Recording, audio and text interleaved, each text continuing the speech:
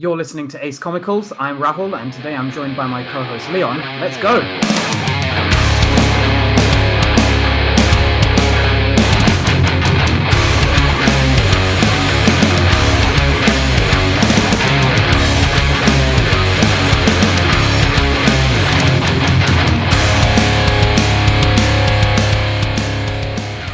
Good evening, everyone. Welcome to Ace Comicals. I'm Rahul Jani.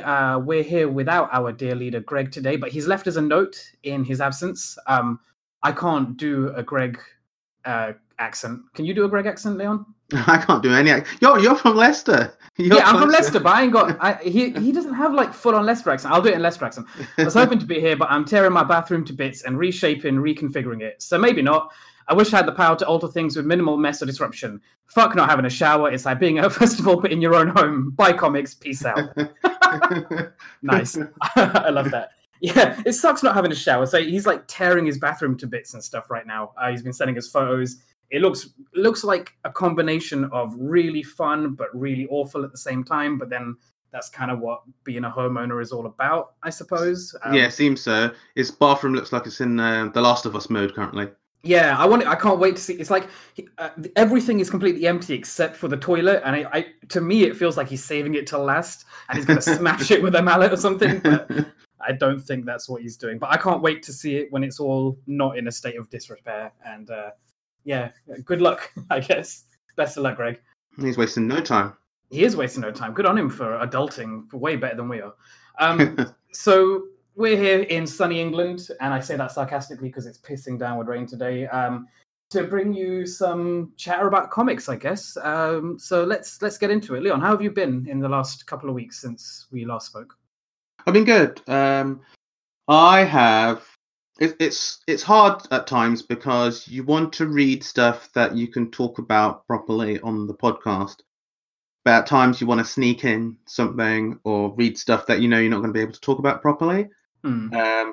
So I've been like, after I don't want to really get into it now properly as well because I want Greg to be here so we can actually have a proper conversation about it. But obviously Netflix's Lock and Key started airing on there a few weeks ago, and after watching that, it really gave me a taste to go back to the comics that I've read several times before. So I've been rereading those. I got my sister to start reading them as well because she watched the show and wanted more after me saying that you need to read the book now.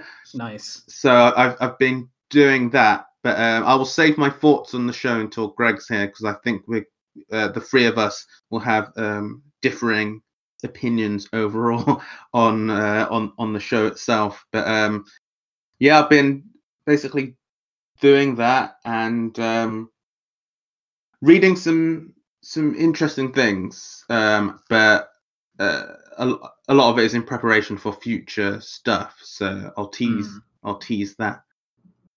How about yourself? Yeah, I can relate to that part. Certainly the preparing for upcoming episodes, which we're not going to reveal too soon. But the Lock and Key thing, it's a shame that we've not been on the cast together for a while because me and Greg watched it basically as soon as it came out. I think you've caught up since then, it sounds like. Yeah. Is it worth asking just general yardstick of like how you felt, thumbs up, thumbs down? Because I'm going to reveal now. I think I'm basically thumbs down on the show. Don't know how you feel. As usual, for me, I've got nuanced feelings on that. So there's elements for me that are thumbs down, but there's elements for me that are thumbs up, which is why it'll be an interesting conversation, I think. I think it will be, yeah. So let's save it for then. And what I will say is that it really has given me the taste to want to go back and reread the books again, which I haven't done, but it sounds like you've dived into that. Oh, it's so good. It's so good. Like I was just flipping through some of the art. I was like Googling for it because I was reading articles about differences between the show and the book and all of that. And, like it did reignite some of that passion. I saw a tweet the other day from Joe Hill saying how he's aware that the books are back ordered on Amazon right now, but urging people to go to their local comic book shop and pick them up. Which I'd like to echo the same sentiment. It's always worth if you can't find it just from your easy, cheap Amazon Prime delivery, go into a shop and pick it up. They have them in, I'm sure they have them in your local library. They definitely have them in our local Waterstones, which is like our our local bookshop, Borders, etc. Because it's so popular. I've seen it on the shelves there for a long time now. But yeah, go pick it up. It's definitely worth it, especially if you even slightly enjoy the show. If you liked elements of the show, you'll definitely like the book. Well, that's the thing. That this is what I mean. Even more so when I say, "Oh, it was so good." Like we know, and I know you know that the books are amazing, but they hit even better once you've watched the show. For reasons to do with the thumbs up and for reasons to do with the thumbs down. So I don't know. It's like not to be like a snobby book reader thing, because it's not really that, but there's just something that the books give you that is more satisfying than what you get from the show, and that's not even just to do with however you feel on it, but it's just the way how a TV show is constructed.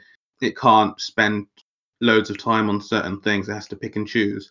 Whereas the book lets you sort of live in certain concepts, and it doesn't have to worry about a budget in terms of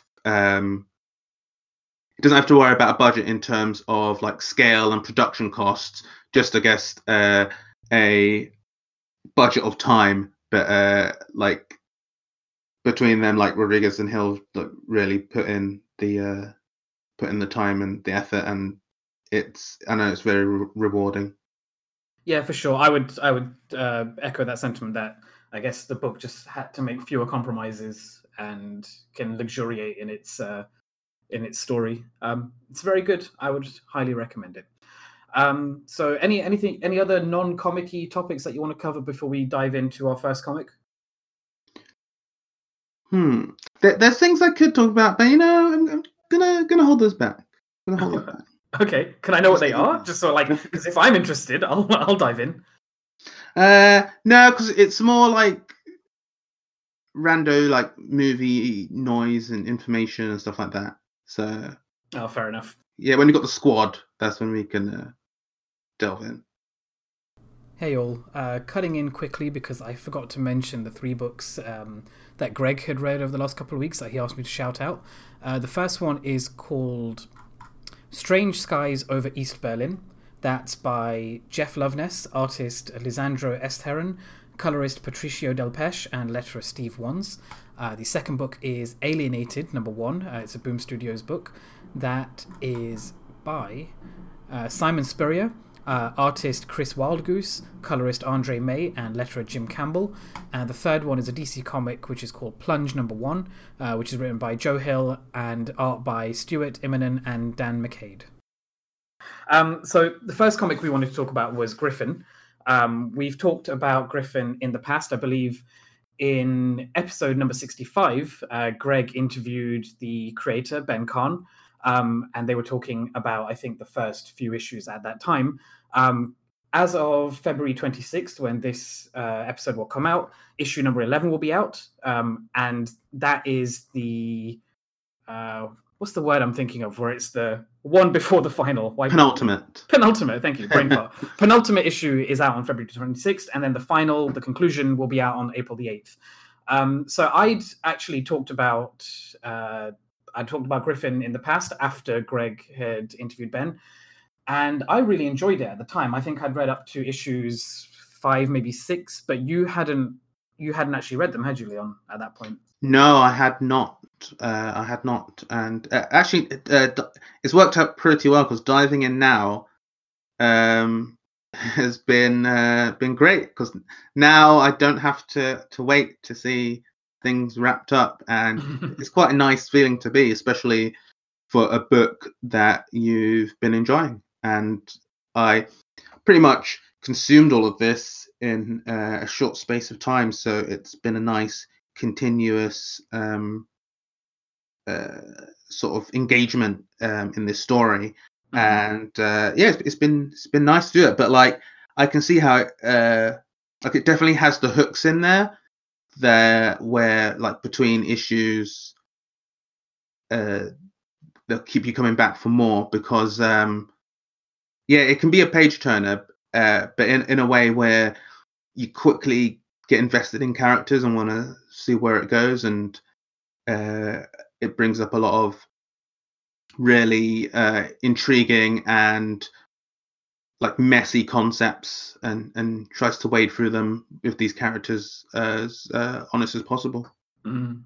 Yeah, I mean, I think where I'd left off. Let me think about this. So when I left Captain Griffin in issue 5, maybe 6, I think it was, they'd been. Let me rattle this off. I think they'd been labeled a traitor. They'd escaped their trial. They'd stolen an unwitting hostage / accomplice, freed their boyfriend, rescued a scientist who was interested in crazy science, and then like Falcon punched themselves onto a planet to liberate it. And that's like a lot of plot to cover in just 6 issues. And like that's one thing I really, really like about this is the pace of the series. It's constantly something happening. It's not taking that much time to breathe, which I really like because there's times when I want to sort of wallow in the sense of a thing, and I'll get to that later because that's how I feel about the next book I'm going to talk about. But the fact that there's this relentless pace in Griffin really, I don't know, it just really works for me. And like issue number 7, where I picked off, because I didn't reread the old ones, I just picked up where I carried on. And like issue number 7 just resumes the adventure, and it's off to save a new planet, and it's just more horny rogue reluctant hero Starfleet crew thing, which I really like. And like the thing I've noticed by just whizzing through it is that I don't know, the book, it continues to be like a really blunt soundbite for an anti-fascist agenda with the backdrop of anarchic violence, which honestly I'm kind of here for. I really like that. I like that it's quite bold and in your face. And it may also be about like the dangers of blind non-consequentialism, but I haven't really spent too much time thinking about that. I'm not 100% sure where it stands on that yet anyway. It's sort of just touched upon it, but I don't know if you have any thoughts on that aspect of it, Leon. Yeah, I definitely think there are a lot of like, I don't know what the word is, like pained concepts, or like it's asking questions and through various characters about what their role is and what the consequences are of certain actions. And I think that it's not really like, from where it is at the moment, it doesn't feel like it's specifically falling down on one foot or the other, but generally saying that action is better than inaction, and but we need to consider the consequences of actions. And you get a lot of cool moments of characters butting heads with that, because they as a group are doing a lot of good. But there's even an acknowledgement that like our actions could have created another like create a civil war in the future, but like it's ridiculous to have inaction for fear of that stuff. Like you got to take the boot off people's necks, even if like, I don't know, in a 50 years time or whatever, there's a different shaped boot on the neck. It's better to have done something, but then it delves into what to be mindful of. And yeah, I think it's the thing I like about it is that it's not it doesn't appear to be super didactic with that, and it's more presenting like interesting discussion to be had around that, but like not holding back on, say, the fun and the humor while doing so. And I'm interested to see where it goes in the finale, because I'm not expecting like loads of those elements to sort of wrap up, because I think like real life, all that stuff is very messy. But I do like exploring this through the character of Griffin and their general impulse-driven, but with a kind of a plan. And I think that the main like linchpin of all of this is like science, and how progression and moving forward is something to be welcomed and achieved. And there's like in an earlier issue, there is a conversation about like holding back science because of what evil can be done. Like it brings up a conundrum to do with that, and the character in question is like, no, like if you worry about that, then you'll attempt nothing. But I do think that by bringing it up, it does create an interesting conversation, because like what we've seen like in Silicon Valley and tech bros creating like facial recognition stuff that's now being used by like authoritarian governments, there is a question to be had about the consequences. But it's always more nuanced than, well, you shouldn't have created that technology, you should have thought about that, like all this stuff with like deep fakes and all that. But I think a lot of these things have to go hand in hand with like the right legislation and the right protections for people, and you can't just like snip one branch and expect everything to be fine. Like all of these things as a society have got to be in concert. Well, that's the thing. I like that it doesn't, like you said, it's not didactic. It's not pausing the action to stare at the audience and say, haven't you thought about this? I like that it brings it up as like the philosophy of the characters as they're in play, and then just leaves it to you to think about what that means, or like the consequences of those actions. Because it's getting us talking about it instead of lecturing to us how we should feel about it. And I really appreciate stories that, you know, do that, where they give you enough of the pieces to think about. Like it puts this conundrum into context, lets you think about it in a fantastical setting, and then just leaves it with you to sit and ruminate on your own.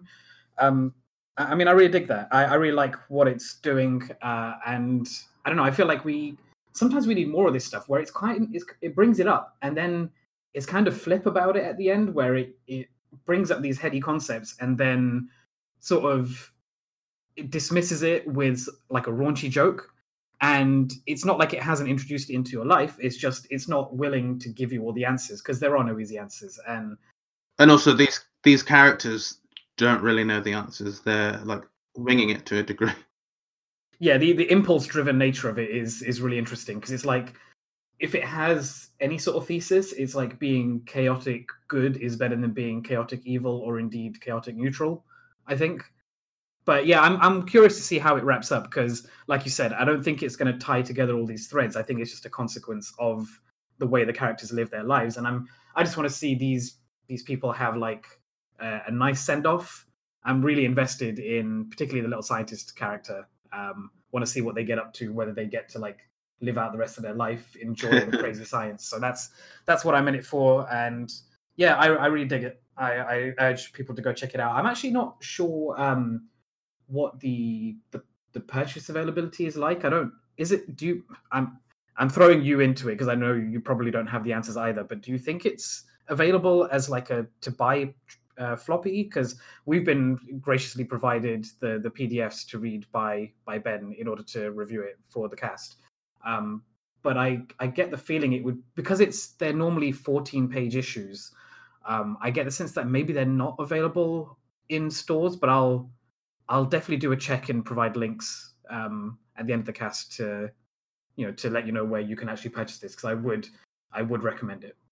Yeah, and like just before we hand off, with the latest issue we were given, chapter 11, would like to shout out Bruno Hidalgo's work on the art and colors. There's something really nice about the sort of color design for like different areas for the characters, and like extra elements inside there, like gas and like smoky entrails from weapons, the use of like blood on silhouettes, like all of it works really well and makes it like pop off the screen in my turn, but I would assume off the page if available physical as well.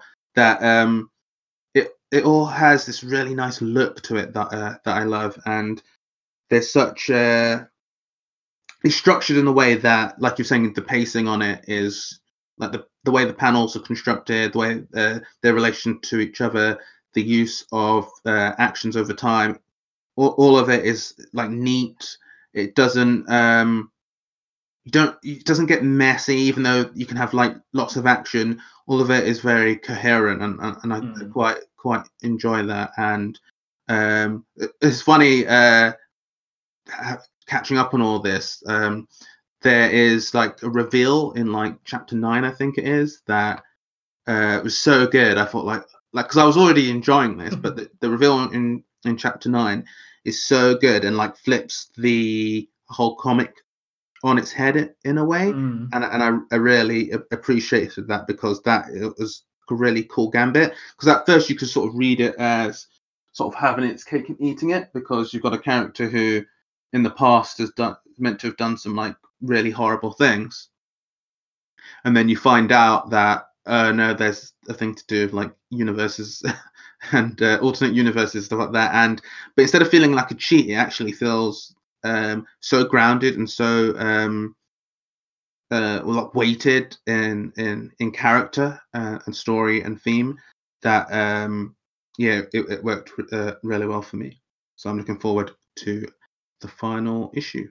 Yeah, I would agree with that. I think that reveal, especially because it becomes so late in the game, and again, not going to say what it really is, but yeah, that was really effective for me. That really worked.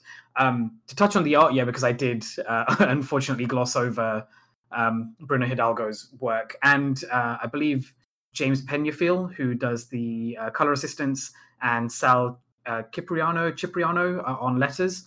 The artwork is, like you said, the structure is quite Spartan in places. It's quite, bold, big, chunky panels with, big spaced guttering between them. But it's, I don't know, I think there's a charming simplicity to like the layout. And I think, I don't know, there's a lot of warmth in like how, I don't know, I want to say like messy is the wrong term. I haven't spent enough time thinking about how to express this. But there's a chunkiness to the character designs and everything as well. And I don't know, I feel like that's quite heartening. It gets you it makes you feel a little bit warmer to the characters, because there's a messiness to them. But yeah, I've dug the design of this since I started reading it. I think it feels like it almost feels like quick and dirty in a way, but it's not, because there's clearly a lot of love and time invested in the design of this thing. So I guess it might be a bit of a trick. Like, I don't know. I'd urge you to check it out yourselves, I guess. I'm a fan of all the color work. I'm a fan of the, there's a lot of like cool space cloud stuff, which I really like, I don't know if you know what I mean by that. It's like that sort of fluffy, bulbous space nebula sort of visual. Yeah, it's very funky. But yeah, that's Griffin Most Wanted, in fact. And yeah, I'll leave a note in the show notes to let you know where you can pick that up. Moving on, I guess I can talk about the main comic that I read this week. That was called Don't Go Without Me by Rosemary Valero O'Connell.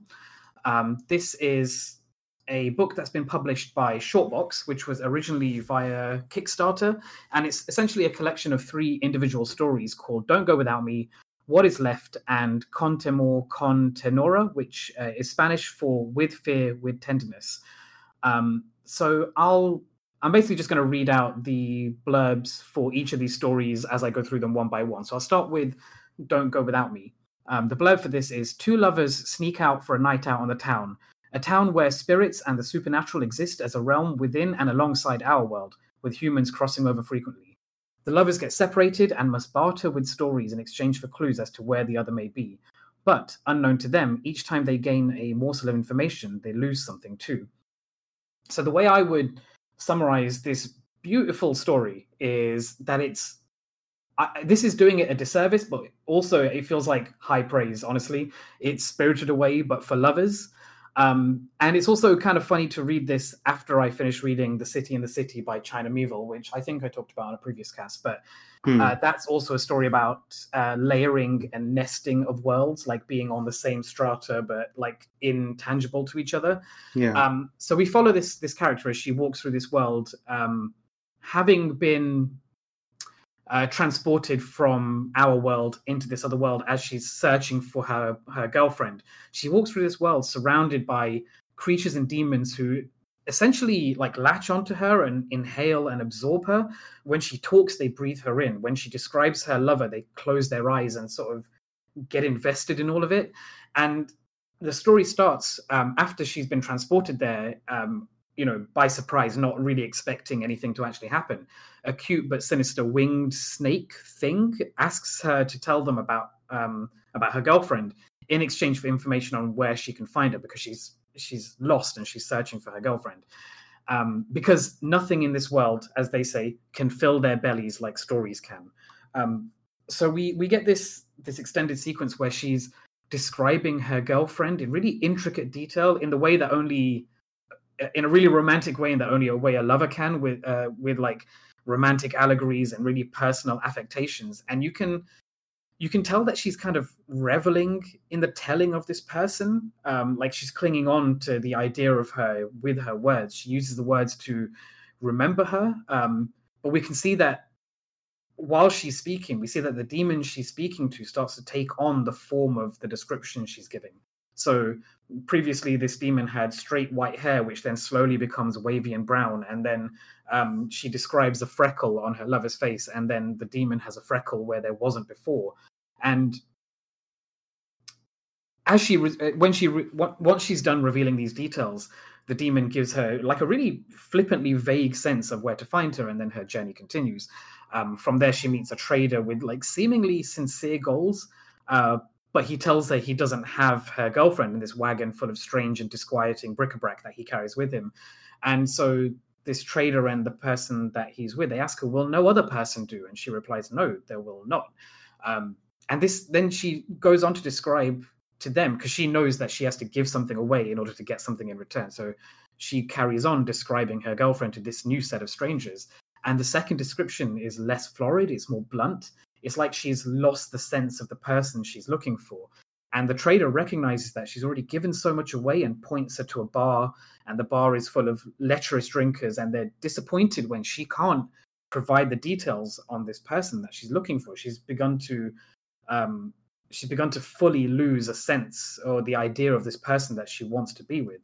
And then from here, the story begins to unravel further. And I won't give the details because I guess if I'm the person in the story, in doing so, in revealing the details, I'd evidently lose the sense of the details. And I really want to hold on to this story because I don't know, it was really effective. It really touched me in a way that, like, in a really romantic sense of that longing of a person in all the different ways that can mean, to be longing for the idea of a person that you may no longer have access to. And like the art and structure of this book really supports the story it's telling. So first off, it's got a really limited color palette. It's shades of peach and brown and black and gray and white. And as with the story, it's a book in its art that luxuriates in the details, because so much attention is paid to details that aren't just about establishing a sense of place or a sense of personality or a sense of scale. It sort of like it opens with a few pages of full page art overlaid with almost like a stained glass circle effect. You know when you see those alcoves in churches where it's like a rectangle with a semicircle on top? And so like there's this really intricately detailed bottom bit and then sort of like a montage of other images above it. So we get these pages where we see our protagonist, who, the reason I'm saying protagonist or our hero is because we don't actually ever find out her name. We see our protagonist with her eyes closed and strangers discussing the idea of being transported into this other world where you have to stand at the top of these steps and close your eyes for 10 seconds. So we see a close-up of her face with her eyes closed, and above her there's a circle with pie segments where these different couples, these different strangers who are talking to each other about this story, we see snippets of them explaining in their various voices how to go about doing this magical process of, transporting over to this other world.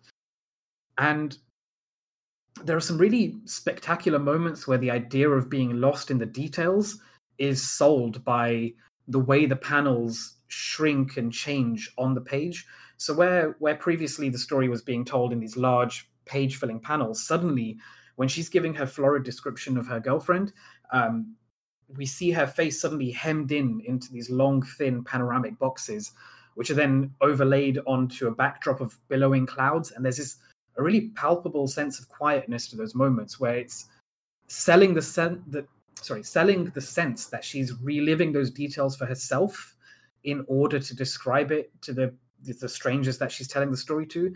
And it's almost like it's for herself and not just for the greedy critters, the greedy demons.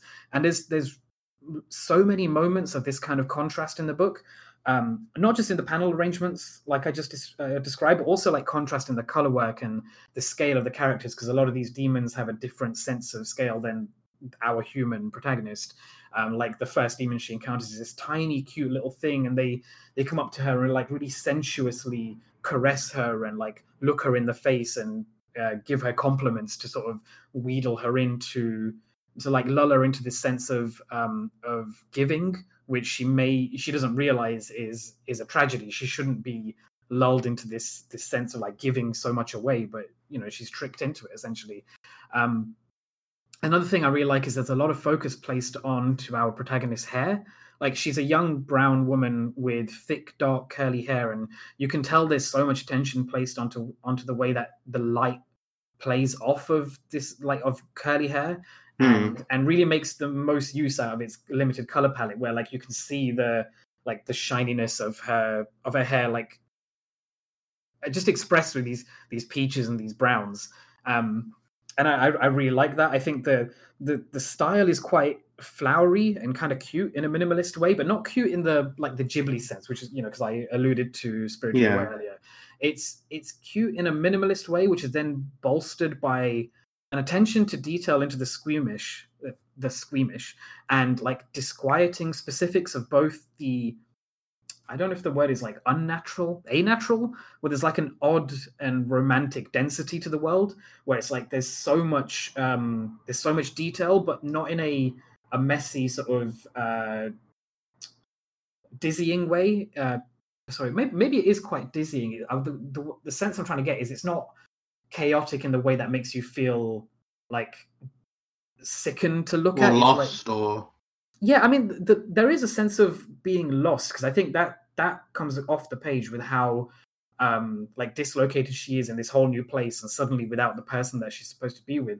I'm thinking more like I'm thinking of like Greg brings up James Stokoe a lot, and we read Alien Isolation or Alien something by him a couple of years ago, and that was a lot of detail with the intent to make you feel a bit sick or a bit grimy. I thought this doesn't have that. This is like you can get lost in the detail, in that kind of Ghibli-esque way where everything is kind of hyper real, but then it's also really gruesomely inhuman. Not disgusting, not like gruesome in the sense of like it being violent necessarily, but like fleshy, toothy, sinister demons, eyeballs, like splotches of nondescript fluids and whatever. Like, I don't know, like there's a real sense of disquiet, I think, is how I would say it.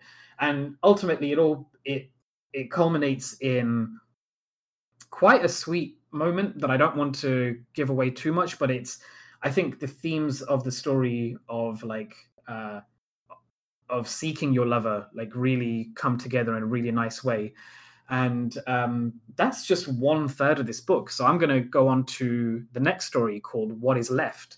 And the synopsis for this is: a ship that runs on the memories of one of its occupants malfunctions and collapses in on itself in the dead of space. Alive but trapped, an engineer who survives the wreckage finds herself in this reservoir of memories, stranded alone in a patchwork dream of someone else's life. And the first thing I noticed is that where we previously had peaches and browns and grays, the color palette suddenly shifts into pinks, dark blues, violets, lilacs, lavenders, and whites. And it begins with a really beautiful and terrifying display of like hyper stylized fluids exploding in space. So like imagine if Hubba Bubba or like Pepto Bismol was like you know like, what it reminded me of. This is a really irritating touch point because it doesn't like this. I'm gonna bring up Star Trek 2009. You know, you have the big red ball at like I forgot what it's called, but like it's like a big red ball of matter which is used to destroy planets. It kind of brings to mind that, but if it was made of Pepto-Bismol and that thing exploded and splooshed outwards, and if it was unleashed into a space station and had like a mild, beautiful sentience where it knew how to spread and slosh in a beautifully congealed and rounded way before finally erupting in a cloud of weirdly comfortable-looking doom.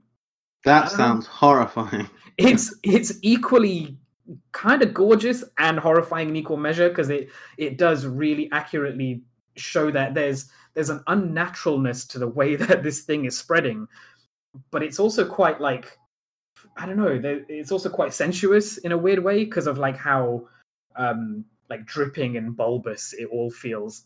Anyway, the story is almost exactly what the synopsis says. It feels really filmic. Like we follow this engineer who's trapped in the memories of this other woman, and she very softly and carefully weaves her way through the memories of this stranger, unable to interact but only observe. And as she does so, she engages with her sense of self at the same time, like being the sole survivor. She is a ghost in this other woman's life that she's making her way through. I don't know if the synopsis accurately explains this, but the concept is that this I guess faster than light sort of travel spaceship is literally powered by the concept of memory. So this one person has to. It's not quite clear if it's a sacrifice or it's just it's a voluntary thing where it doesn't. I think it says at the start it doesn't actually harm the volunteer, but the person has to go into stasis and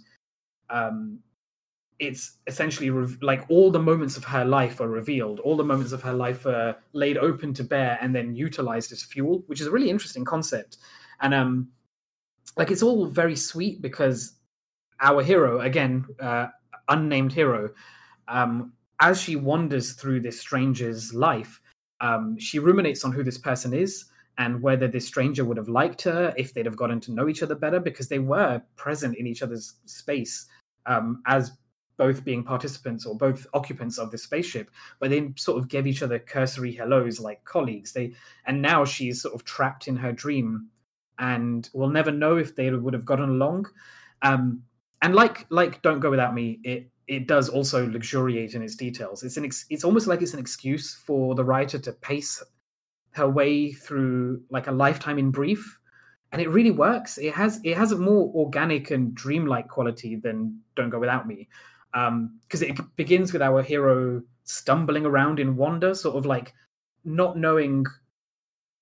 really knowing what's going on, and the experiences she's being fed are sort of holistic, like they're fed to her. And yeah, so each of the different images and the frames, they spill into each other quite fluidly, breaking consistency in scale and environment to leave like a really interesting sense of dislocation, like an unconscious stream of thought series of images. And then as she begins to settle into what she realizes is this woman's memories, and also possibly the end of her own life, being kept alive by the fuel of this stranger's memories, the panels begin to solidify. It's like she begins to get a grounding in the scenario she's in. And then she starts becoming a navigator, a captain of this dreamscape. And she spends less time silently observing or questioning, and begins like a one-sided conversation with the stranger, telling her stories about her own life, which overlap with the scenes she's observing. And this also, I feel like it culminates in a really touching way. Like it's all these each of these stories is one like perfectly cohesed series of vignettes which self-support its own thesis, I think. So this one, where the first one is about love, this one is about loss, and the loss of the life that you could have lived or the life that somebody else has lived. And that idea of Sonder, not, you know, realizing that this other person had their whole other entire life, and there are so many overlaps that she never got to know about this person she'll never get to know. And it's extremely sweet. And I think this was my favorite of the three stories that are in this book. And then I won't spend so much time on the last one because I kind of rushed my way through this final story, but it was called Con Temor Con Tenura, with fear, with tenderness. So synopsis is, for years, the residents of a small oceanside town have been living in the shadow of a sleeping giant who is prophesied one day to wake up and lay their world to waste. As the foreseen date of their impending doom draws near, the town decides to put on a festival on that very same night to celebrate their lives and face whatever fate awaits them together. So where the previous color palettes were like browns, oranges, pinks, violets, this is mostly gray and white and black with splashes of red and orange. And I think there's a reason it has that color palette, and it's the reason it's the final story in here, because it's about connection at the end of things. And a lot of that color palette brings to mind like sunsets and the ending of days. And the story itself sort of revolves around the idea of this sleeping giant who wakes up as the sun sets. And it's a really sweet, like tender look into the way that people behave when they know that there's a potential for their time to come to an end. They don't know exactly what's going to happen. They don't know for sure whether this giant's going to wake up. They don't know for sure what the giant will do if and when it wakes up. All they know is that they have this concept of a day to celebrate or a day to mourn. And it's showing the different ways that the people of this town choose to spend their final moments. It's extremely touching. I really liked seeing all the different ways and the different concepts of the way that people find meaning in their final moments. And essentially it's all about, they find meaning in each other. They find meaning in the comfort of companionship and giving time to the people who mean something to you. And it's extremely nice. Like overall, I really, really, really like this book. I think it has so much value to it. And like, I don't know. I think you should read it. I really think you in particular would enjoy it, Leon, because it's comics in the way that I really like, where it's not just a prescribed series. It's not just linear stories, you know? Like sometimes I get a bit tired of the Marvel comic book thing where it's like story from A to B and you know how a narrative works. It's doing something different with the medium. It's doing like a slightly more I use the word holistic too much, but like it's doing that thing where it wants you to dive into the concepts and just fall into the pages, luxuriating the art the way that the characters are luxuriating in their scenarios. And it really worked for me. I mean, maybe I was in the right place at the right time for it. I picked it up from Gosh Comics, and then I was waiting for my girlfriend to run an errand, and I sat in a cafe and read this book from cover to cover in one sitting while like surrounded by cool like lo-fi hip hop and a cup of coffee. And I think maybe that was the perfect place for something that's so somber but also uplifting. Like it was perfect. I loved it. It's definitely a picture you've painted. Yeah, I mean I think that's why I could be so florid with how I felt about it, which is something I do often struggle with when it comes to these stories or describing comics in general, is where I can do a stark description of what is on the page and what the story is, but this gave me a real sense of like how I felt about it. Like I knew how I felt about it coming out of this book, and that is quite a rarity for me. That's something I generally only get from movies, I think, because that medium particularly speaks to me with the way it presents emotion or the way it presents these kind of moments. And I don't know, there's something. I don't want to discredit the book by calling it very filmic, because it's obviously not. It's working to the strength of its medium really well. But for me, the fact that it can make me feel the way I feel when watching film is, I don't know, I think that's astounding. I really enjoyed this. Yeah, it's definitely something that I want to pick up. We were talking about it previously, like pre-cast. And yeah, it looks great. Like I love the art style, and it sounds like it's doing a lot of really cool things. And playing with the medium in a really fun way. Yeah, for sure. I mean, I don't know if you know any of the other works by the illustrator. I think I mentioned Rosemary Valero O'Connell. She was also the illustrator for Laura Dean Keeps Breaking Up With Me. Which... Yeah. That's where I recognised the name. You haven't? Have you read that one? Yeah, I have. Right. Okay. I see. And generally, like, I can't remember how you felt about it, but that was a thumbs up, right? That was on a cast where I wasn't able to be on there last minute, but I really enjoyed that bit. Okay, well, we'll have to. I think I'm gonna pick up that one next. In fact, so maybe for the next cast we can have a conversation about that book. Oh, definitely. Like I just loved that style, and it really complemented like and it's something that we talk about a lot on here, where not just art being cool or being an aesthetic that we really we find visually pleasing, but when there's almost like a symbiosis or something where everything is working in tandem, and the art is just complementing the story. Not really complementing, because the art is the story as well, but you know what I mean, like the writing and the art feel like they're one. When that happens, it's really nice. Yeah, for sure.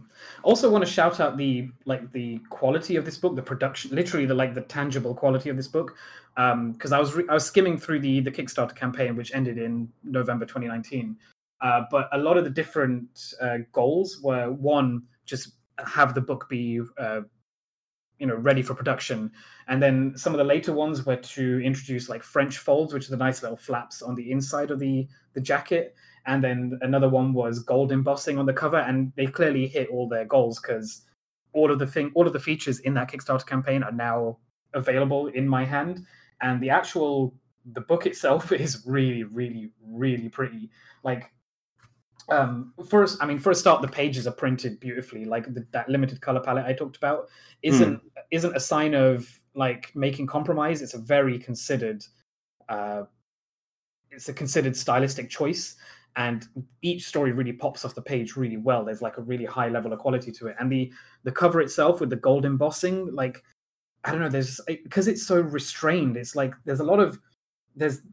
it's a silhouette of this girl in like these really sort of suffused pastel-y pinks and blues and violets, and looking out of like, I think a bus window into this fantasy land where she sees a version of herself sort of tearing open, and in the split in her face there's like another face inside, made out of this gold embossed image, and it's really striking. And then also the author's name in that self-same gold embossing, which is, I think, like, if you could put your name in gold on a book, like, why wouldn't you, right? Yeah. Yeah, it's beautiful. I'll lend it to you if you can't find it for yourself. But yeah, I think that's all I have to say on that one. Did you want to move on to one of your books now, Leon? Yeah. I will talk about Parable of the Sower, a graphic novel adaptation. So this is a comic based on the 1993 novel by Octavia E. Butler. The comic itself is written by Damien Duffy, and the art and colors are done by John Jennings, and it's published by Abrams Comic Art. The team previously did the award-winning adaptation of Butler's Kindred, and I believe the next book is going to be another adaptation of one of her books.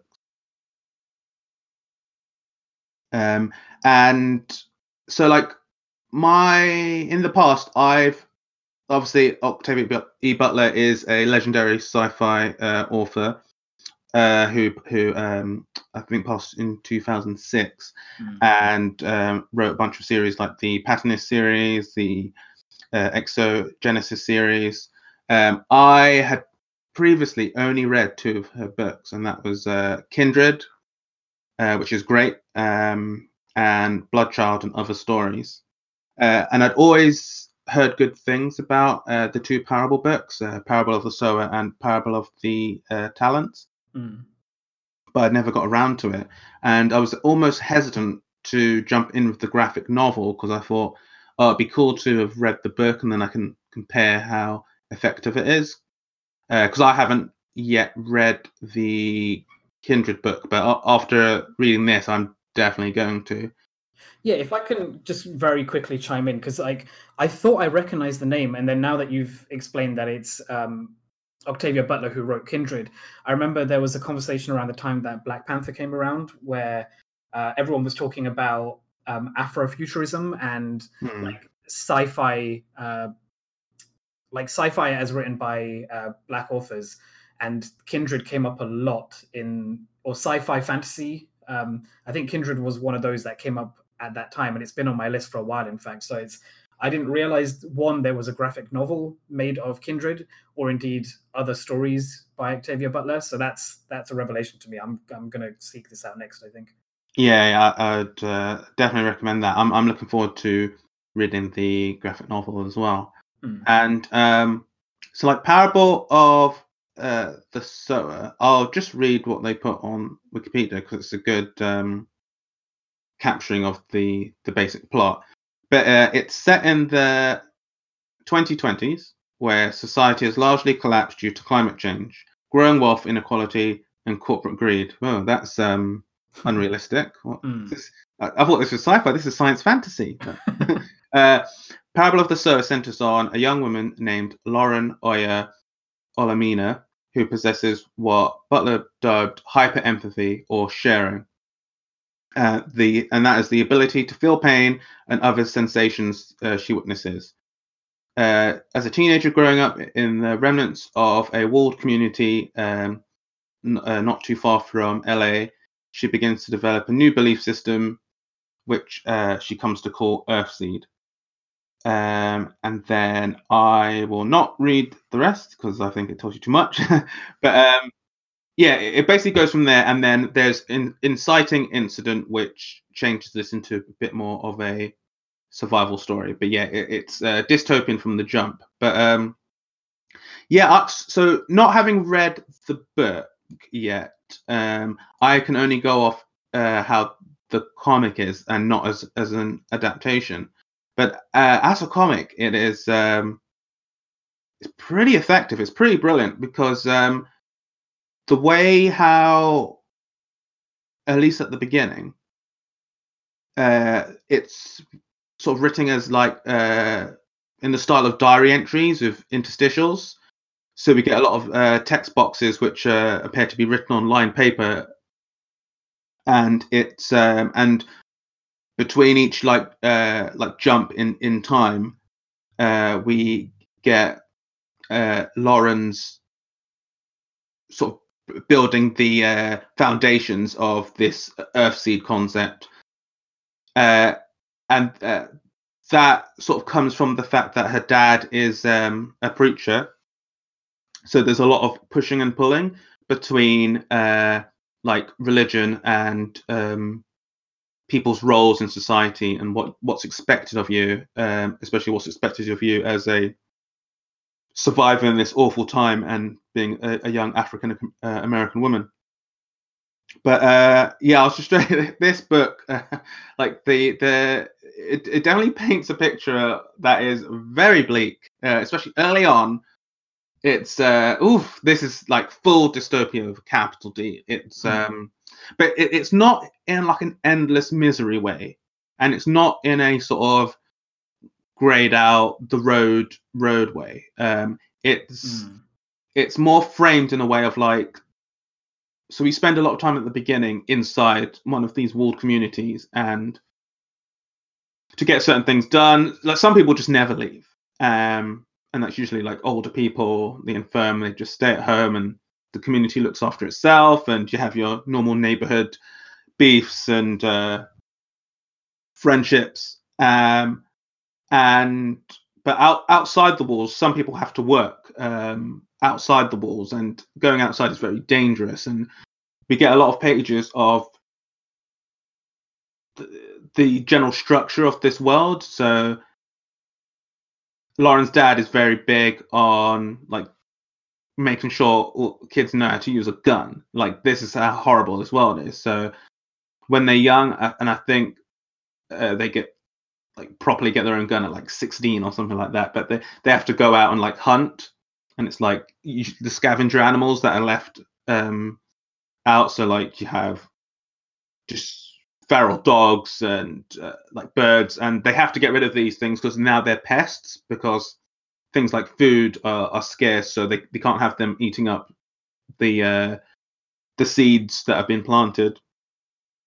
And yeah, like the way all of this stuff is rendered, you're taken through this world of just day-to-day survival. It's almost mundane.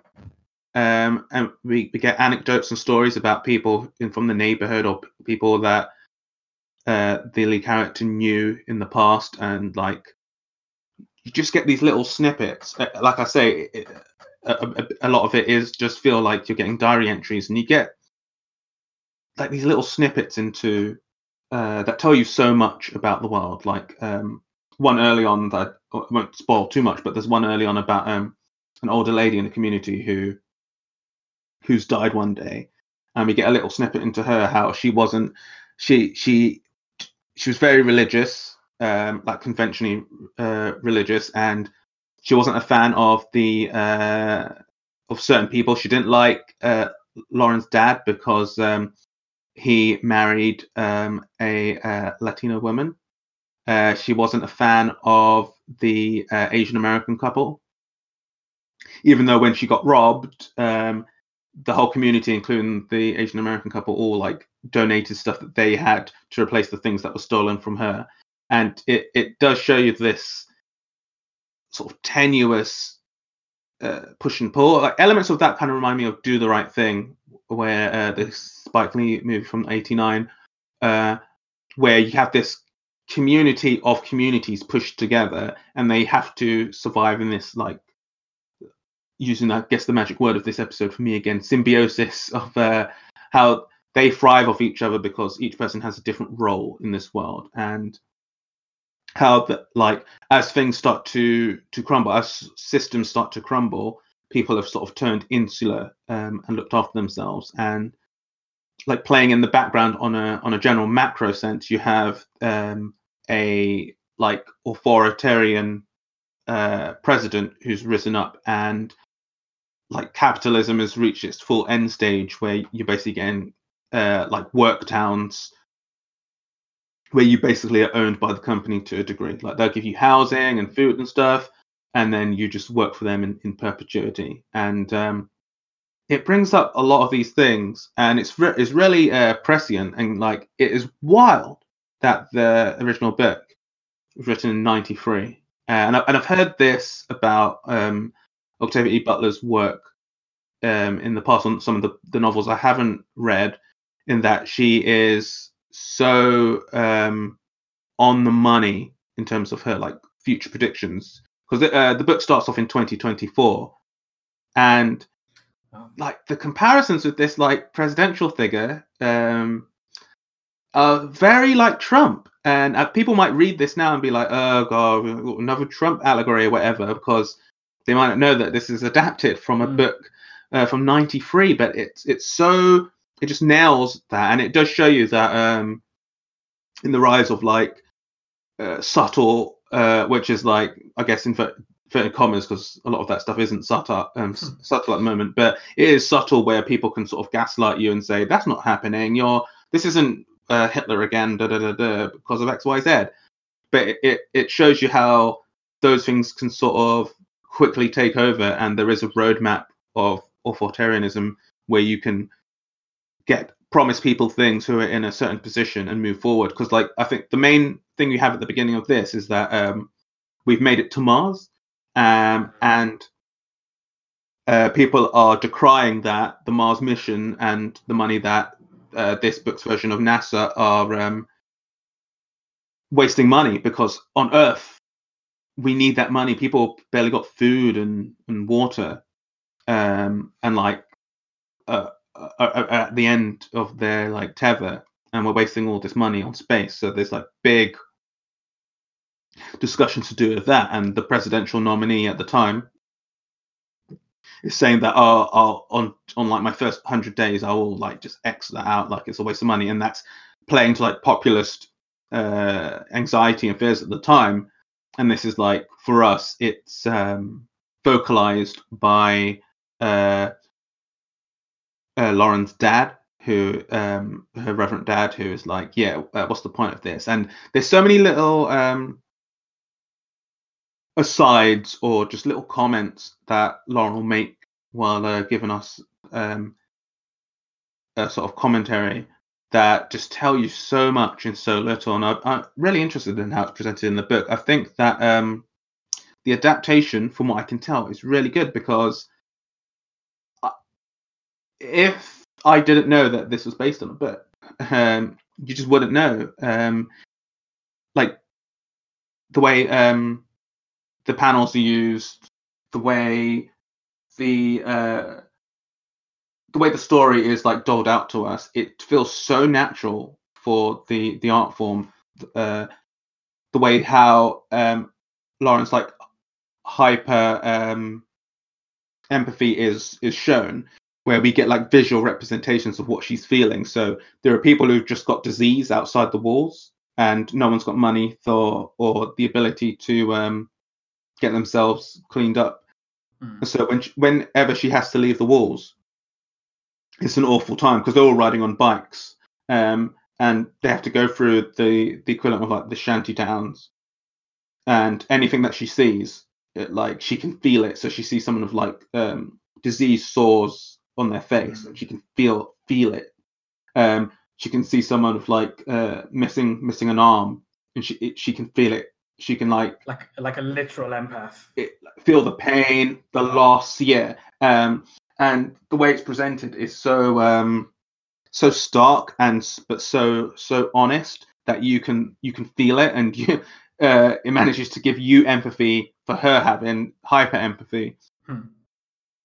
But going through this, it's someone like struggling, or more so struggling against society and what it's imposing, and where their faith lies. And it asks and answers a lot of really existential questions, but it never feels soapboxy or like preachy in a way. A lot of it is very matter of fact, and that's where we get with like sort of the dire and depressing circumstances.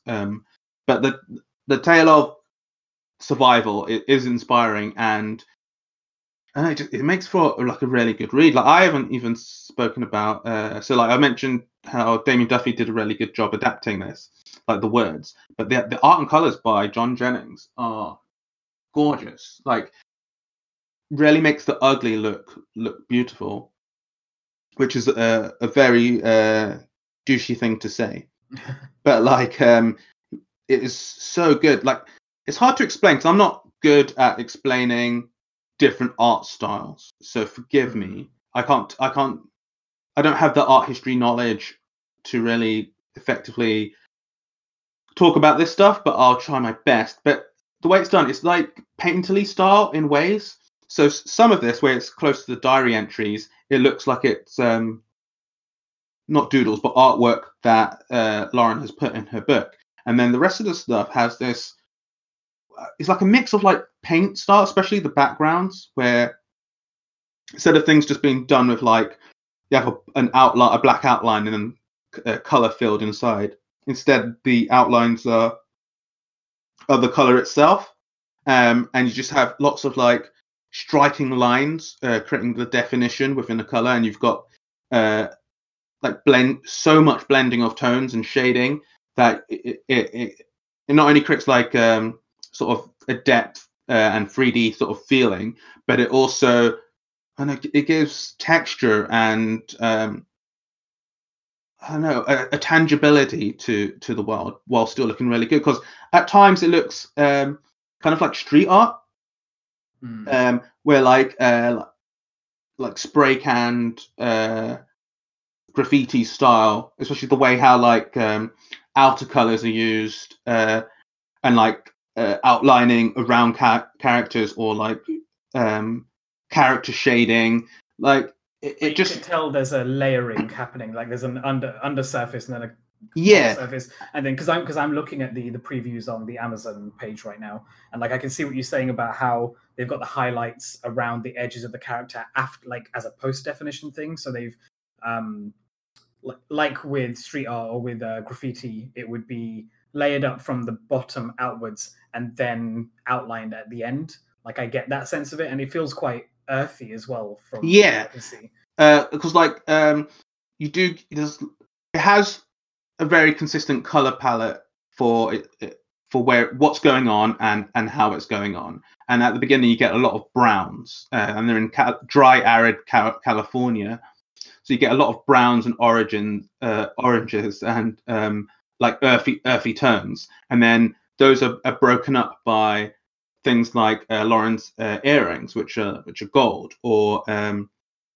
there's a bit near the beginning where there's one couple has like, so it's in the future, so there's these like wall-sized TVs, but like in a Children of Men style, it's progress. The progress is further than where we are now, but it stopped and then never got better. So they bought this TV like 10 years ago, and it's the only one still working in the neighborhood, unless everyone else has got at best a tiny little box TV. So they would invite the whole neighborhood, and people would pay money to be able to watch the TV, and that's how they're watching like the Mars mission. And there's a whole thing of like, it could break at any moment, and like we know that the sound on it is getting wonky now and fuzzy, and at any time now that TV could die. But while it's alive, it's this whole thing that the community goes to, and during those scenes, you have the like really strong blues as the sort of the light of the TV colors the walls and lays on the characters, and it just has this really good consistent look to it that just makes it so appealing to read, despite some of sort of the like dour situations. And like I mentioned here a lot, I like clarity.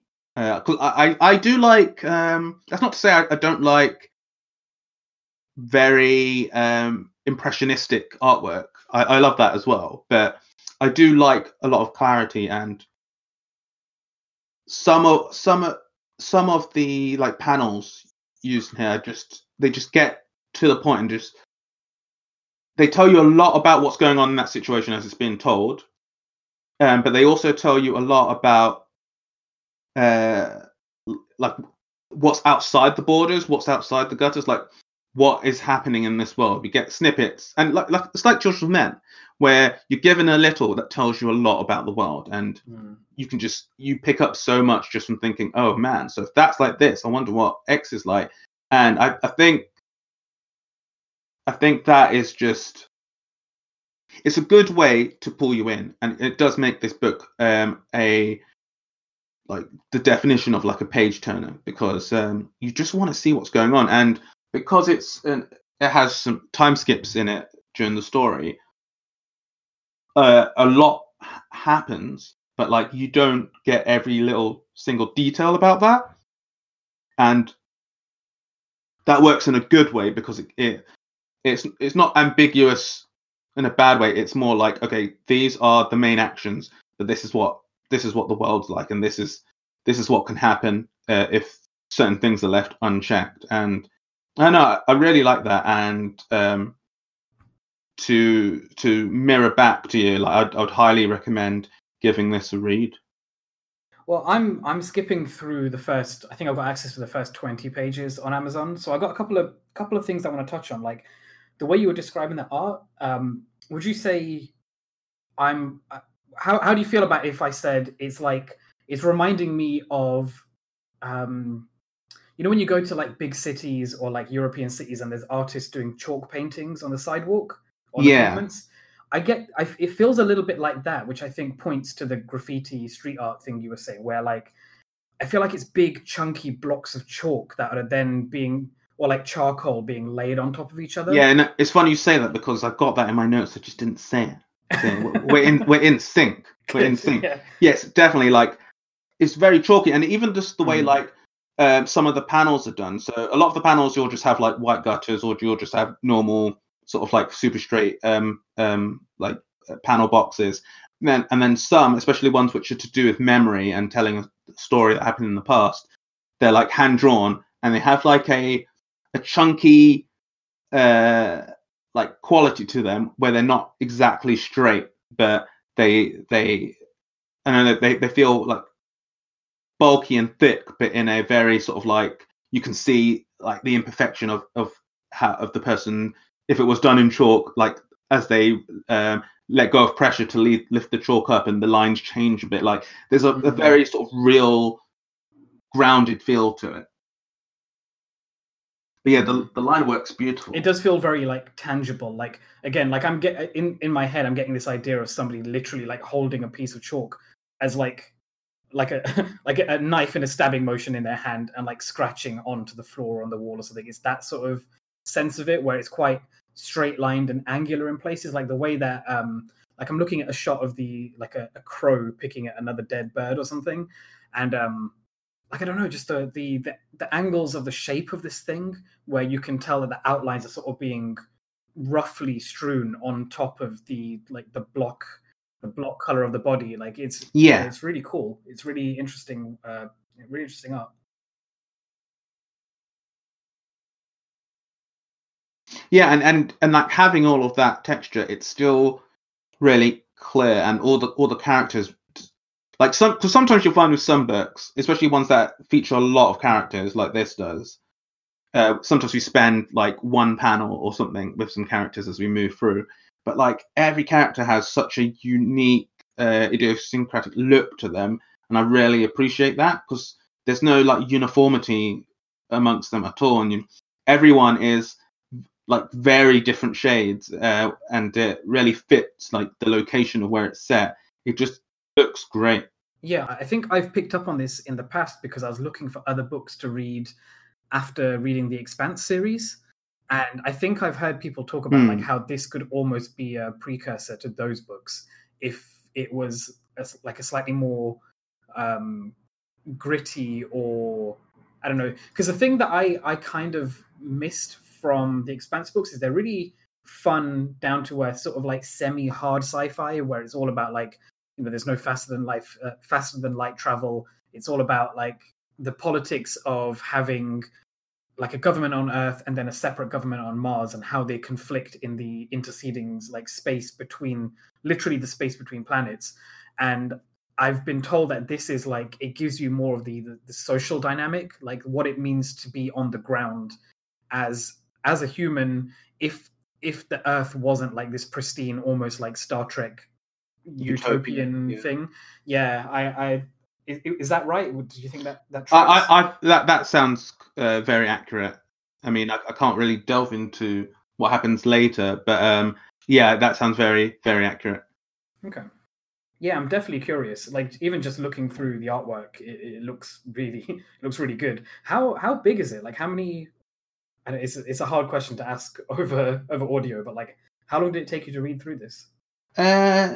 Not too long. It's about, what is it? Let me get the thing. Oh yeah, it's 272 pages, and that's more like 250 with all.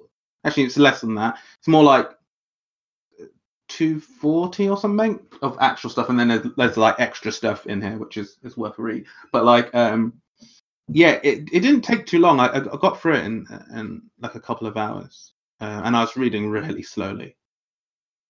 Cool, because yeah, I've just been looking at like how, so John Jennings is the illustrator, and he's also the one responsible, I think you said this, for the Kindred graphic novel. Yeah.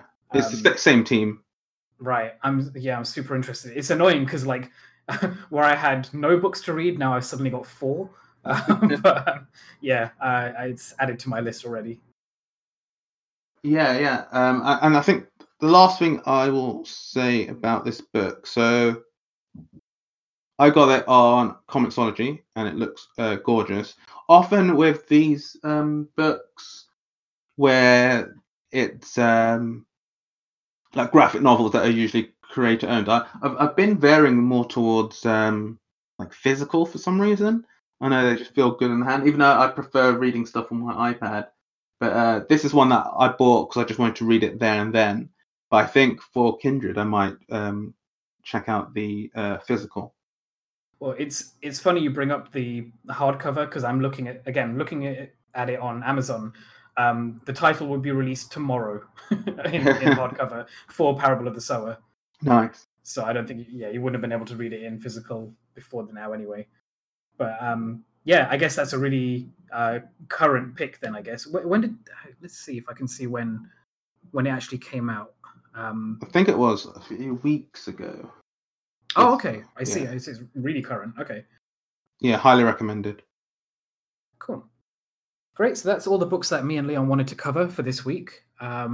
Greg has left me with some comics on his pull list for me to read out for you guys. So let's have a look. So for the 26th of February, he wants me to bring up Fantastic Four Grim Noir #1, Finger Guns #1, Giant-Sized X-Men, Jean Grey and Emma Frost #1, Ice Cream Man #18, which is one that I was going to point out, Teenage Mutant Ninja Turtles Jennika #1, and something called Tomorrow #1 as well. Lots of #1s to catch up on. I don't know how he's going to find the time to read all these while he's busy doing his housework. He'll find the time. Yeah, I don't doubt it, but like at the behest of fixing his bathroom, I hope he actually like gets his shower installed as a priority over these comics. But you never know with him. And then for the 4th of March, we've got King of Nowhere #1, Strange Adventures #1, which he's taken pains to point out that me and Leon are going to like this one. We're going to like this one apparently, so we'll keep an eye out for that for next time. And then also Superman Villains #1. So many #1s. Where does he find the time or the energy? 2020, baby. God, it's the year of comics. This is the year that like he's going to have to start reducing his load-bearing stack because like I'm assuming his ceilings are higher than they were before. So he's either going to fill up the stack or like take it as a sign to not have a stack anymore. I know he's gone full into the digital thing, but let's hope he I don't know what I'm getting at. I just hope he still enjoys this hobby as much as he used to now that he's got like different responsibilities. At this point, I think it's not even a hobby; it's like a raison d'être. I know this is his reason for being. It's just the reason he exists is to be a consumer of comic art, which is, let's be honest, it's not a bad life. Cool. So you can find us at basically at www.acecomicals.com. That's the hub for everything.